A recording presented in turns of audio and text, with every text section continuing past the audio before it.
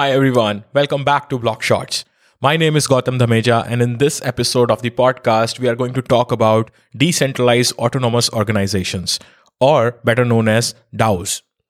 Before we go into DAOs and talk about them, let's talk about general traditional organizations. So, what is an organization made up of?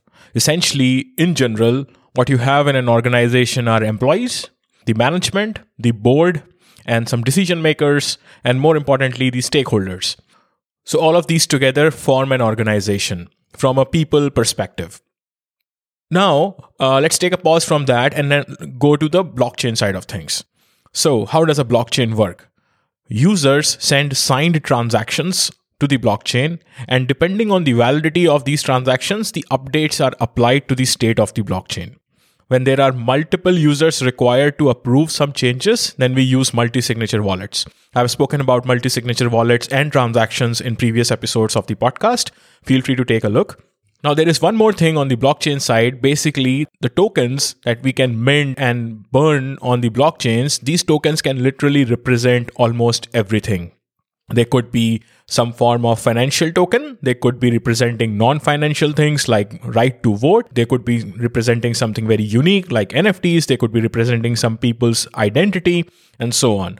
So on one side where we have transactions for people to make changes to the state, we also have tokens that can represent a lot of things on the blockchain. Now let's combine these two concepts. On the one side, we have the organizations made up of employees, stakeholders, management, and board. And on the other side, we have the blockchains with transactions and tokens. Now let's see how an organization would look like if we use blockchains, transactions, and tokens to represent the composition of an organization. So basically, if we want to represent an organization and write the governance logic in smart contracts, how would that look like? Users have the voting right based on the tokens they own. The voting can be done using any of the popular approaches, a majority, supermajority, delegation, council, or something. And the decisions made using this process can be applied automatically by distributing funds in specific accounts like treasury and stuff, or by approving strategy, or by enacting some laws. All of this essentially can be done by having logic in the smart contracts, users sending their transactions to give their votes, or adding money to the smart contracts or something. And this will all work in a fully autonomous manner. Now, exactly, this is your decentralized autonomous organization. So an organization or a functioning of an organization represented inside a smart contracts and users voting on the smart contract using their tokens essentially is a DAO.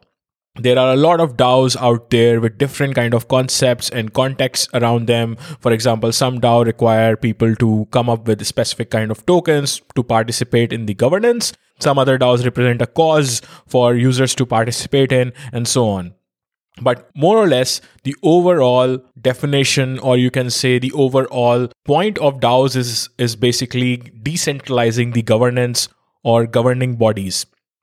And this could be done very easily using blockchains and tokens representing different kind of things. So this is how DAOs generally work. Now, there are many kind of complex DAOs and very simple DAOs out there. There are many kinds of blockchains using this kind of an approach to actually govern their whole operation using a DAO-like governance structure. And the whole concept around DAOs is evolving and growing in a very, very fast manner. This was just more like a very small overview of how DAOs work and what they are. I hope you enjoyed the episode, and I'll see you in the next one. Thank you for listening. Bye-bye.